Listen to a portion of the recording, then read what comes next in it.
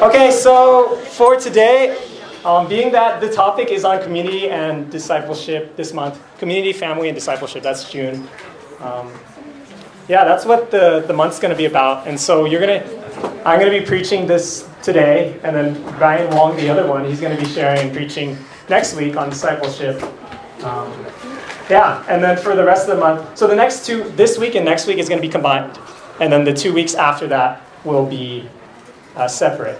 But we're doing something special for the fourth week, and I'm still in announcements, but for the fourth week we are going to be, just for 1 week, we're going to be promoting everyone. And it's just going to be like 1 week, so it's not for good.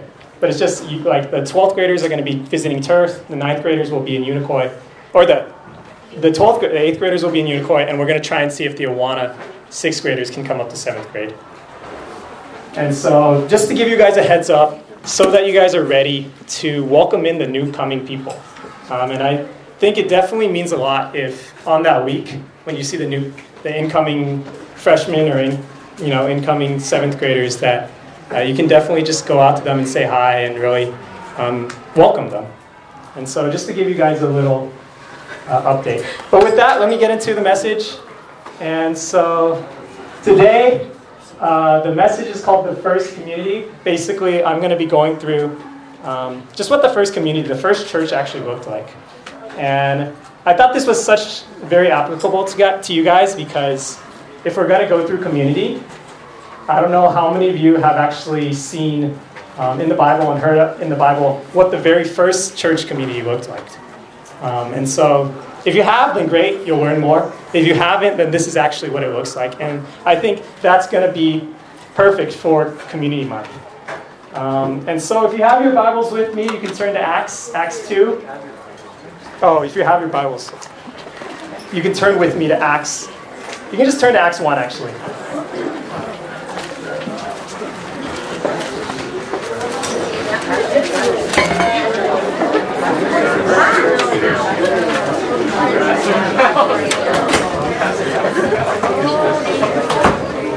So I'm basically going to go through the context of Acts 1. The main passage is going to be there, Acts 2, 37 to 47. But I'll start in Acts 1, if I can have you guys quiet down for a little. Okay, so how many of you are familiar with Acts? Who here is familiar with Acts? You know it relatively well? Okay, sounds good. But I'm going to give you guys the context to Acts 1, because we're going to Acts 2, but I just want you guys to understand. So Acts actually takes place after the resurrection of Jesus. You guys know, at the end of the Gospels, Jesus resurrects, right, from the dead, and then the Gospels end. I mean, there's the Great Commission, right? Yeah, Matthew ends with the Great Commission. So, after that is Acts. And, so this would be, actually, before that, I think, this is a side note, but I think it's really interesting. I don't know how many of you actually have read Acts, but I would say that is one of the most interesting books. And the reason why is because the things that happen in this book, in Acts, they actually happened in real life. I think a lot of times when we read the Bible, we see it as this fiction book, like it's Harry Potter, It's something that it's so crazy that you think it's just this fiction, like the Odyssey or any of these crazy Avengers.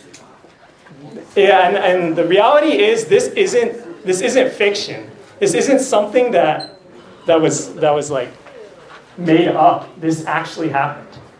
And if you need more proof, you can talk to us after. We'll show you. But I think if you realize that, then you'll see that Acts is actually really interesting, because these people are people, are humans like us. And God is working through them. And so I definitely think if you guys haven't read Acts, it's something that you guys definitely should. So starting in Acts 1, here's a little brief context to right after the resurrection. So first, Jesus rises from the dead. He dies on the cross, he rises from the dead, and he appears to the disciples. And that ends the Gospels. And then in Acts 1, it says that he stays for 40 days with the disciples. So you can actually go through Acts 1 and see that. In those verses, I put it up there. He stays with them for 40 days, and then he promises that the Holy Spirit will come after he ascends. And then after, or around then, he commands them to go out and share the good news. And then he ascends. He ascends to heaven to be with God. And then at the end of Acts 1, you see they take the 12th disciple to replace Judas. His name is Matthias. And so that's a little brief overview of Acts 1. It's pretty simple, pretty short. And then we get into Acts 2. So in Acts 2, it says the day of Pentecost has arrived. You can actually see that that's the first line of chapter 2. And that basically means the day that the Holy Spirit came down. And so if you hear Pentecost, it generally means Holy Spirit. So the day and if you remember from Acts 1, let me turn back. It said that Jesus promised that the Holy Spirit would come after he ascends. So, let me turn that off. So Pentecost is the day that the Holy Spirit comes down. And if you read through Acts 2, it's actually extremely interesting. Like, just look with me. So in verse 3, it says, and divided tongues as of fire appeared to them and rested on each one of them. And so I just want you to think about that. So first there's this huge sound like a rushing wind. And then, if you look in verse 3, it says, tongues of fire appear, and they just rest on them. I don't even know if you can picture that. Like, just think of it. Like, this tongue of fire just comes down and sits on your shoulder. I don't know where it sits, but like, this actually happened, but I don't even know how to imagine that. And so if you keep reading, it says, and they were filled with the Holy Spirit and began to speak in tongues, and were hearing their own language. And so if you're going through Acts 2 with me right now, you can actually see this. It's super cool. It's really like, I don't know how you can even make this stuff up. It's so crazy. And then, so the people are, I don't know if you had tongues on your shoulder and people started speaking in other languages. Like, I don't know how tripped out you'd be or how, amazed you'd be. So everyone is basically amazed. They don't know what's going on. And so Peter gets up there. Peter, the leader of the disciples, he stands up there and he tells them that this is actually one of the prophecies that Joel had. And so if you go to verse 17, he tells that the tongues are actually a prophecy from Joel. And then he tells them in verse 22 that Jesus Christ, a man attested to you by God with mighty works and wonders and signs that God did in your midst. That this Jesus, that they killed him. And so it basically goes from these wonders to Jesus explaining that these wonders are a prophecy. And then he comes to them and he said, you guys killed Jesus. And so, I don't know how many things, like how crazy, but that's like the craziest stuff. That's so crazy. It's just event after event after event. They're being amazed. And then he accuses them and says, you guys killed Jesus. And then he brings up David. And these are Jews. So he's speaking to Jews and he's saying that this is David's Lord. The Jews loved David. The Jews respected David. And Jesus is the Lord of David. And so, I don't know what type of atmosphere you would imagine at this time for the Jews. But I definitely think it'd be one of like quiet, like, we just killed our Lord, the God, the Lord of David. And so all the Jews would probably be exactly how you guys are right now, just quiet, not sure what to do. And then, verse 37, and I'm just going to start reading from the text, so if you have your Bibles, it'll also be up there, so you can follow along with me. Verse 37, it says, now when they heard this, they were cut to the heart, and said to Peter and the rest of the apostles, brothers, what shall we do? And just to pause real quickly, it says they were cut to the heart. They were pierced in the heart. And why were they cut to the heart? Because they realized that they had killed Jesus. They killed their Messiah. See, these Jews, they were waiting for Jesus for thousands of years, and they just killed him. Like the guy that was prophesied and promised to be their hope, they killed him. And so they were cut to the heart, and they asked, what shall we do? Because you just killed your hope. You killed the guy who was supposed to come down and save you. But it turns out that Jesus was meant to be killed. And so let me continue in verse 38. And what shall we do? And Peter said to them, repent and be baptized, every one of you, in the name of Jesus Christ for the forgiveness of sins, and you will receive the gift of the Holy Spirit.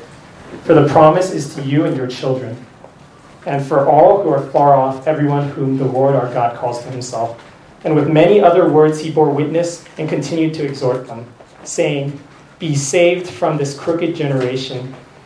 So those who received his word were baptized, and there were added that day around 3,000 souls. And this is how the first church begins. The 3,000 souls is the first church.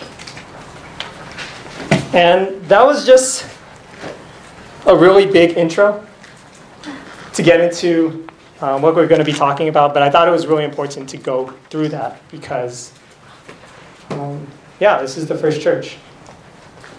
And so let me read with you guys Acts 2, 42 to 47. And this is where we get into fellowship.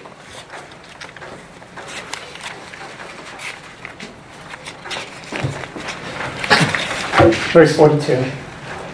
And they devoted themselves to the apostles' teaching and the fellowship, to the breaking of bread and prayers. And awe came upon every soul, and many wonders and signs were being done through the apostles. And all who believed were together and had all things in common. And they were selling their possessions and belongings and distributed the proceeds to all, as any had need. And day by day, attending the temple together and breaking bread in their homes, they received their food with glad and generous hearts, praising God and having favor with all the people. And the Lord added to their number day by day those who were being saved. And so what you see right here is the result of Peter's preaching after the wonders. That Peter's preaching was able to pierce their heart so much that they repented, believed in Jesus, and that they fellowshipped. And if you were paying attention in verse 42 to 47, this isn't just, your average fellowship that you see every day. This is genuine fellowship. This is crazy fellowship. I'm sorry, move that up. But if you look at this, what does it even say? What does it say about their fellowship? It says they devoted themselves to the apostles' teaching and the fellowship, to the breaking of bread and of prayers. In verse 44, all who believed had all things in common. They were selling their possessions and belongings and distributed the proceeds to all. And then in verse 46, and day by day, attending the temple, breaking bread in their homes, they received their food with glad and generous hearts, praising God.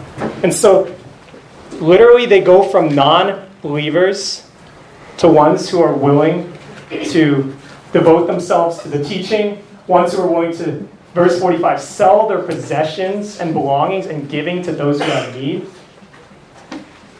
and day by day, attending the temple.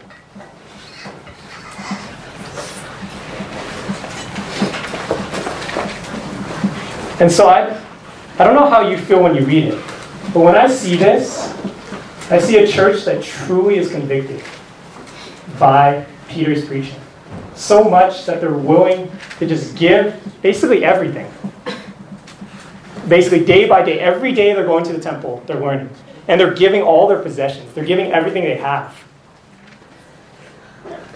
Their life no longer became about their job in Israel or their job or their work. It became about the fellowship. It became about the apostles' teaching, breaking of bread, meaning, communion, when you break bread, eating together with the believers. Their life became about this. In verse 45, it says they were selling their possessions and giving to those who had need. Likely because many of the people who became Christian probably lost a lot of their stuff. They were probably persecuted. They may have lost all their stuff. And so other believers who didn't lose it were saying, I'm willing to sell everything so that these other believers can eat. So these other believers can learn more about God. So these other believers can devote themselves to teaching also, to the apostles' teaching also. And so the preaching was so strong that they were willing to give up everything and start this new church. It says every day they went to the temple, day by day, breaking bread, receiving their food with glad and generous hearts. They gave up all their possessions. They were willing to give up their possessions and break bread. I mean, they probably had nicer things before, but they didn't care about it anymore because they were breaking bread with other believers and they were praising God. And after that, it says the Lord added to their number day by day those who were being saved. And so this is the picture of the first church. I want you guys to think about it. This is the picture of the first church. You just think, how does it compare to now?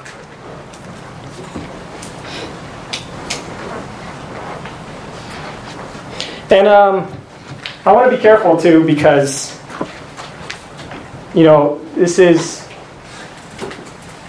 it's not always safe to just see what the disciples did or see what happened in the Bible and compare it to now.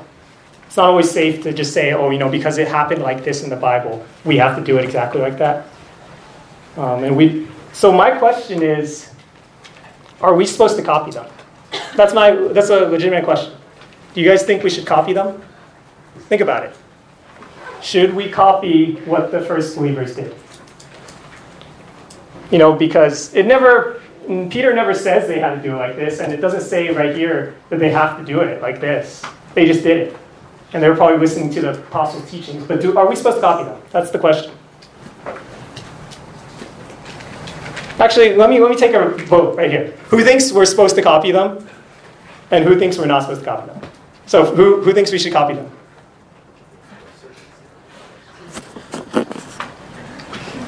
Does anyone think we shouldn't copy them? Is that one? That's a legitimate belief. And let me explain. So, wait, where am I? Okay. Should we copy them? There we go. So, let me explain. So when there's a story, when we're reading a story, a narrative passage, and I'm assuming you guys know what a narrative passage is. Narrative literature, basically story literature where it's not instruction. See, we should look to them as an example. But we're not always going to copy them. And that's not my ending point. But I'm just making sure you guys know this. Because if you always look to a disciple and you copy them, then you might end up like Peter and denying Jesus 3 times. You're not supposed to do that, right? Or maybe when Peter, in Galatians 2, when he only eats with the Jews and breaks unity with the Gentiles, right? And so sometimes in the Bible, when it's a narrative literature, sometimes we should look to them as an example, as something a possible way to do so. Just to give you guys, the idea that I'm not trying to say we're not supposed to copy them, but I'm just trying to be careful. And so my question, I think we need to study this and say, do we want to copy them? Do we want to not? Figure out. And I think the most important thing is context. When we study the context, we should see whether we should follow the example or whether we should not. And I think a big thing in that is looking around the passage, which we did at the beginning. The followers were listening to Peter's teaching, the apostles' teaching, and that's why they did what they did. And so that's good. That's valid. But another thing we should do is we should look at other verses too. What does the Bible say about this? About fellowship, about church. And let me pull up some passages. So the first thing, let me go back to this. The first thing in the start of the church, what it says is they devoted their lives to the apostles' teaching and fellowship, prayers and breaking bread. And you can see that in the verses if you're looking through them. It says they had believed all things in common. And day by day, they were breaking bread and praising God. And so are we supposed to copy these things? This is what they did at the start of the church. You can look through the verses. I got it straight from the verses. But, so right here, devoted to the apostles' teaching and fellowship. That was the first thing. And if you look through other parts of Scripture, 1 Timothy 4, it says basically a very similar thing. Devote yourself to the public reading of Scripture, to exhortation, and to teaching. And so this isn't only found in Acts. This is found in Paul's letters. And then we find also in Acts later that the Bereans were being praised because they received the word and they examined the Scriptures. And so they were ones who studied the Scriptures too. They devoted themselves to the Scriptures, and it says they were noble-minded for doing so.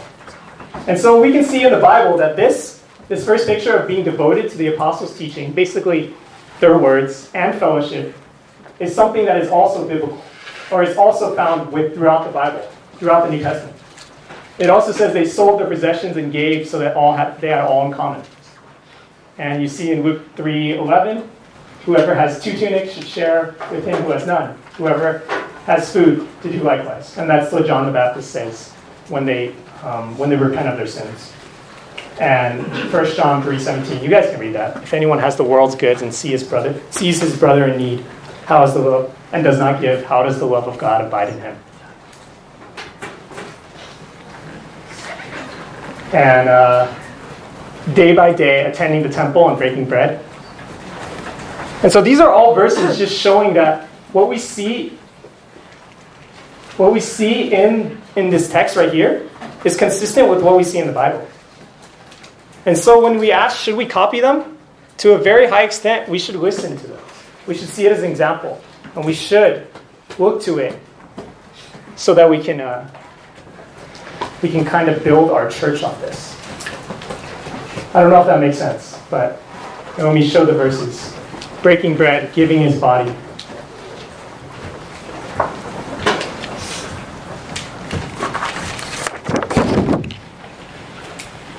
And so what you see here is that in the Bible, this is consistent with Acts. And so we should copy that model to a certain degree. And I'll get into a little of that. But honestly, I want to get a feel for the room.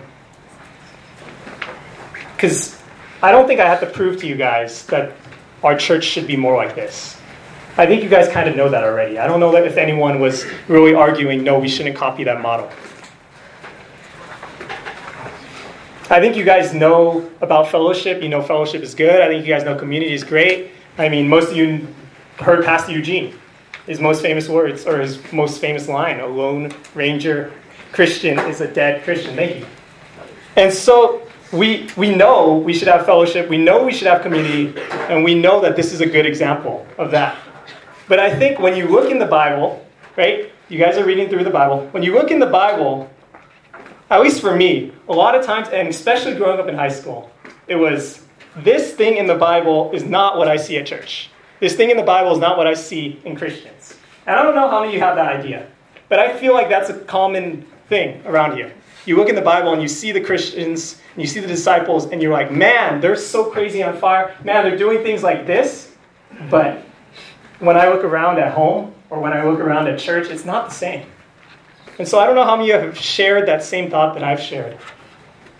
But I think growing up for me, I realized that maybe part of the reason that the church isn't like this and the Christians around me aren't like this is also because I'm not like that. Maybe I'm not similar to the Bible. And so why would I expect the people around me to be similar to the Bible?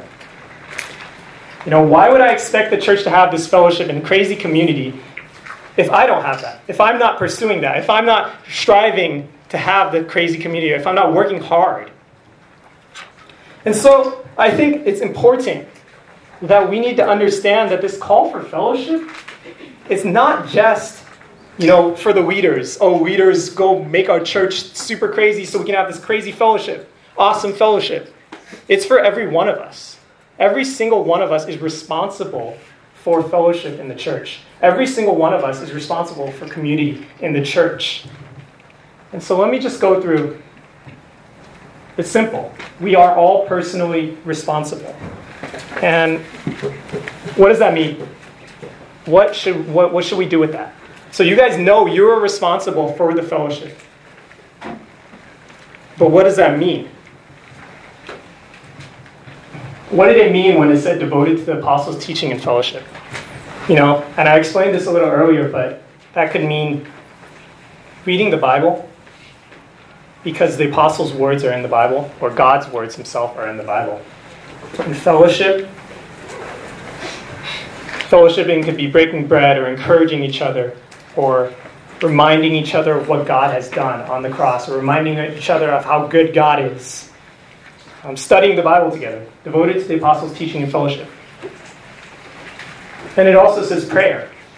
And you guys know what that looks like, praying for each other. But I think my question to you guys is, do you guys actually do that? Because I don't know about you, but for me, a lot of times it's pretty hard, or it used to be really hard. It used to be really hard. Especially at church, I would be around Christian brothers and sisters, but rather than spending my time together, devoted to praying or devoted to encouraging each other or talking about the Bible or talking about some crazy thing I learned and how awesome God is, I think a lot of times I would rather talk about games, or I'd rather talk about TV shows or sports, who's in a relationship, all these things. And I thought that was so much easier, and I wanted to talk about those things much more than I wanted to pray for each other, much more than I wanted to fellowship, much more than I wanted to encourage my brothers and sisters. And so if we want to be devoted to fellowship, we have to be Christians who genuinely tell each other and encourage each other and pray for each other, your brothers and sisters around you. And I don't have a problem if you talk about those things. But it's so easy to make that the only thing you talk about, the thing you're comfortable talking about. It's so easy to only talk about those things because it's easier. It's hard to go to a brother or sister and say, let me pray for you. It's hard to go to a brother and sister and tell them and encourage them with the gospel. We're so much more comfortable talking about other things. And what about selling your possessions and giving to those, giving so that all may be in common? And does this mean we have to sell everything or sell our stuff and give to those around us? And I think it goes back to the same point. See, in the previous one, it wasn't about, not talking about those things. It's like those things to talk about is fine, but it's about the heart. It's about our heart. Is our heart one that wants to give? Is your heart one of selflessness? Is it one who wants to help others in need? Is it one that when you see people struggling, you give and you help them? Or if someone's not feeling included or welcome, you go talk to them and invite them in? Or maybe they just don't have money for lunch and you buy them food. Is that what your heart wants to do? Because if it is, then that's going to cost you a lot of comforts. That's going to cost you possessions. That's going to cost you time. A lot of things of your own. But is that something you guys still do? And the third one, day by day, attending the temple and breaking bread, praising God. This one, does this mean that we're supposed to go to church every day? And no, it's not necessarily saying that, but it is about the heart behind these things. We should be making the time to meet up, to fellowship, to praise God, and make it a priority in our lives. And so my question is, do you sacrifice your own needs? Do you sacrifice your own personal ambition to further grow in fellowship? Or sometimes it's school or your comforts more important? And I think if you look at community, you'll realize that not only is this about fellowship and encouragement, but a lot of community is about sacrifice. Because sometimes community takes sacrifice. It takes giving up your stuff. It takes giving up your time. It takes giving up your own needs. It takes giving up your personal goals, your personal selfish ambitions. And I think if we understand that better, then you'll realize that a lot of the reasons maybe we don't have amazing or great community is because we're not sacrificing that much. And so, if we're willing to pursue fellowship, we must have sacrifice. There must be, it's not always fun and games. A lot of times it is fun. A lot of times there's joy. A lot of times you rejoice because you're fellowshipping, encouraging, loving. But you have to sacrifice comfort sometimes. It's not the most comfortable thing to go up to someone and pray for them. It's not the most comfortable thing to go out of your comfort zone and talk to the people you don't know. We have to have sacrifice if you want good fellowship. And since we're all responsible for that, we all should be sacrificing some stuff so that we can have fellowship. And I think the best encouragement of that is in Philippians 2, and you guys can turn there with me if you want to. It'll be on the page. It'll be on the computer or the screen, so you don't have to necessarily. But it says, "Complete my joy," and this is Paul speaking. "Complete my joy by being of the same mind, having the same love, being in full accord and of one mind." And so he's saying this to the believers. Have the same love, be in full accord of one mind. Do nothing from selfish ambition or conceit, but consider, in humility, count others more significant than yourselves. And let each of you not look to only his interests, but to the interests of others. And have this mindset among yourselves, which is yours in Christ Jesus, who, though he was in the form of God, did not count equality with God a thing to be grasped, but he emptied himself by taking the form of a servant, being born in the likeness of men, and being found in human form, he humbled himself by becoming obedient to the point of death, even death on a cross. And so, in these verses, you see the mindset that we should have with our brothers and sisters, with those around us. It says, have this mind among yourselves, which was yours in Christ Jesus. We're supposed to have the mind of Christ Jesus. And you guys know that Christ Jesus was not selfish. He was selfless. He did not count equality with God something to be grasped, but he emptied himself as a servant. And he humbled himself. And so sometimes if we're seeking community, if we're seeking fellowship, this is something we have to have in our minds. It's not always about us. Fellowship's not going to be, I want to hang out with the people who are cool so they can meet my needs so I can have friends. That's not fellowship. Friendship is part of fellowship, but it's not always this super easy, super fun thing. Sometimes it's awkward. Sometimes it's weird.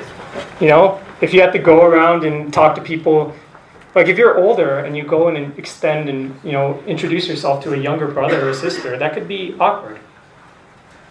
If you're trying to befriend people and invite them in so that you can hang out with them or spend time together, that can be strange. It can be awkward. But the reality is that that's part of sacrifice. Putting aside your needs for the sake of others.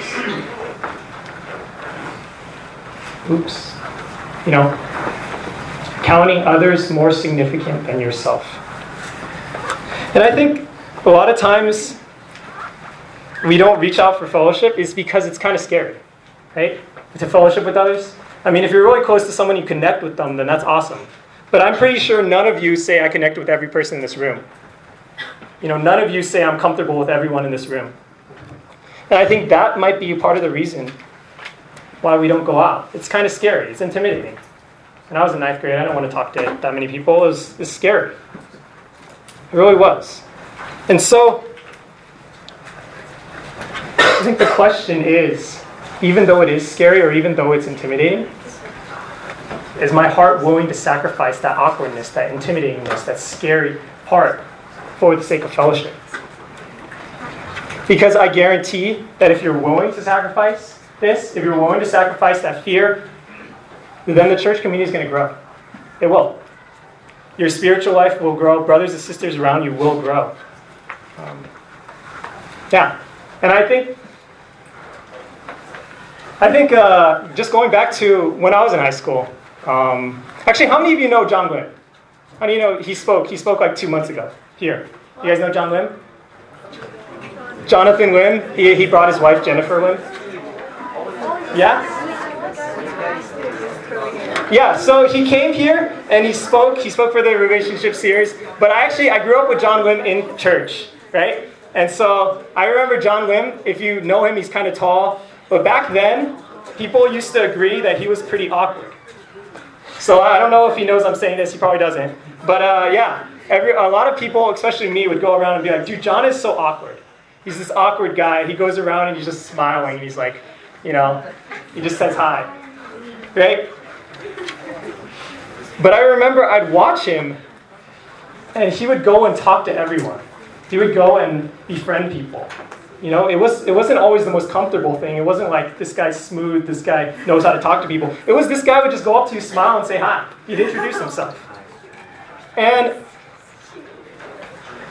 I remember watching John, and I was just like, man, he might not have the most, or people might not think that's the most coolest thing, but he definitely was one of the most friendly guys, and he definitely helped me get involved in the church.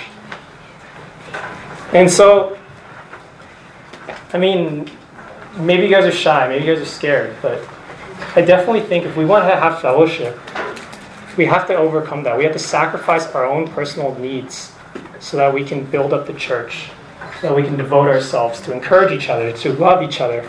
And I don't know, just a personal example, I'm not sure I was supposed to share this, but like 9th grade, for those of you who are super shy, 9th grade, I'd never talked to anyone. Like very little. Like I could not say a word. I remember sitting in one class, I remember saying like 10 words the entire year long of class, high school.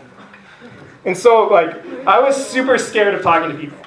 And I think even the counselors might agree. Like I was just very shy. I didn't know how to talk to people. And I just remember, I became a Christian in 9th grade, and I remember thinking, if I want to have fellowship, if I want to share the gospel, if I want to grow as a Christian, I got to get over my fear. And so I would look to people like John Lim, and I just try and copy that. I try to copy that example. Like, you have to put away your fear, you have to put away your anxiety, you have to put away feeling awkward or uncomfortable, and just say, like, I want to go and grow in fellowship. And I went from being someone who never said anything to meeting people. And I think now I like to talk to people. Now I'm not that scared to talk to people. Because I've seen a lot of what happens when you really go out and start trying to grow in Christian fellowship and brothers and meeting people. And I think one of the most practical ways that we can do this is just agreeing that we're willing to sacrifice our own comfort for the sake of getting to know each other, for the sake of building fellowship. And other things we can do is, reminding people that we need to go out and reach out. And those of you who are older, reaching out to those who are younger. And just talking to people. And if you're younger too, you can go out to people and just introduce yourself. Say hi. My name's this. Get to know people and grow in the relationships that you have. And I think one of the other practical ways was just mention, halftime. Halftime is legitimately how I got connected to the church. It was. I didn't feel connected to the church until halftime came up. And, my brother just invited me to halftime, and I didn't know anyone at the time. I was kind of scared. That was back when I didn't talk to people. And John Lim was there. And he came up to me and he said hi, and so halftime was an avenue for me to grow in fellowship, for me to grow in community. And just by going there, I was able to build Christian relationships, and they sustained throughout college. They grew in college, or they sustained in high school, and they grew in high school and they sustained in college. And some of these people that I met, church, high school, halftime, I'm still really close to today. They're really strong Christian brothers and sisters, and they're really valuable to me today, their friendship. And so sometimes you're going to have, easy fellowship. Sometimes fellowship's going to be hard. Sometimes it's going to be awkward. But I think when you have an opportunity like halftime or mentorship, like it's just handed to you on a silver platter. Just go out, Just like take that opportunity. It's not only fun, but it's the purpose of fellowship and community. Like you're having fun, but you're also growing together. And that's why I really encourage you guys to go sign up for those things. Halftime for discipleship. Because you're able to grow. You're able to have fellowship. You're able to, build community. And we're all called for community. And, So, if you weren't paying attention at all, it's okay. Because this is the big idea. So, if you weren't paying attention at all, you can just pay attention now and you'll get the idea. It's at the bottom. It says, it's in red. But basically,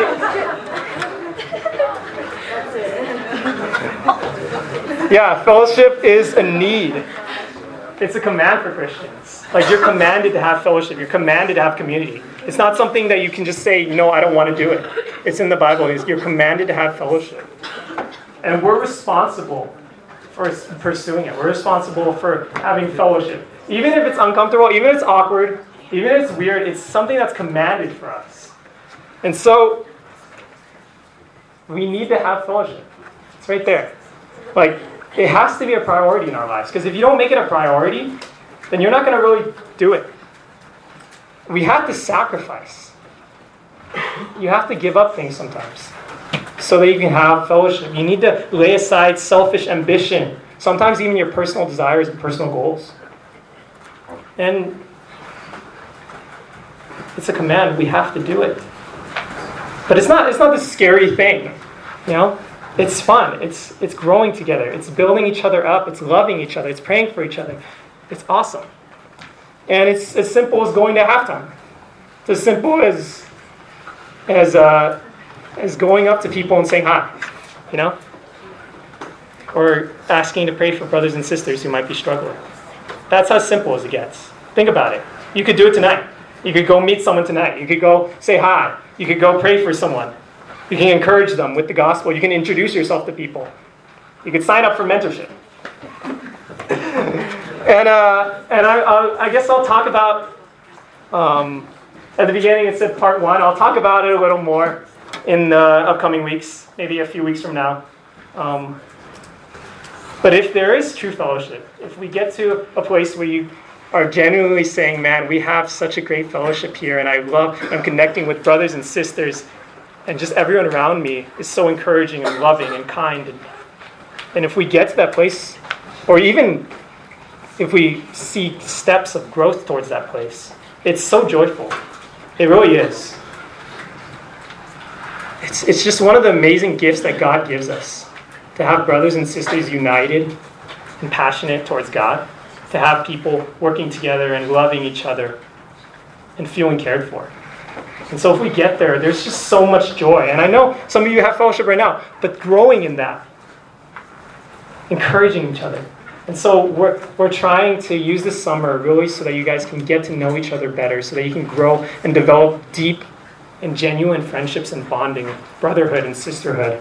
And so I encourage you guys, go say hi to people. We need to have fellowship. That's basically as simple as it gets. And if you don't know me, you can introduce yourself to me or just other people. And let me pray for us. I'll close us.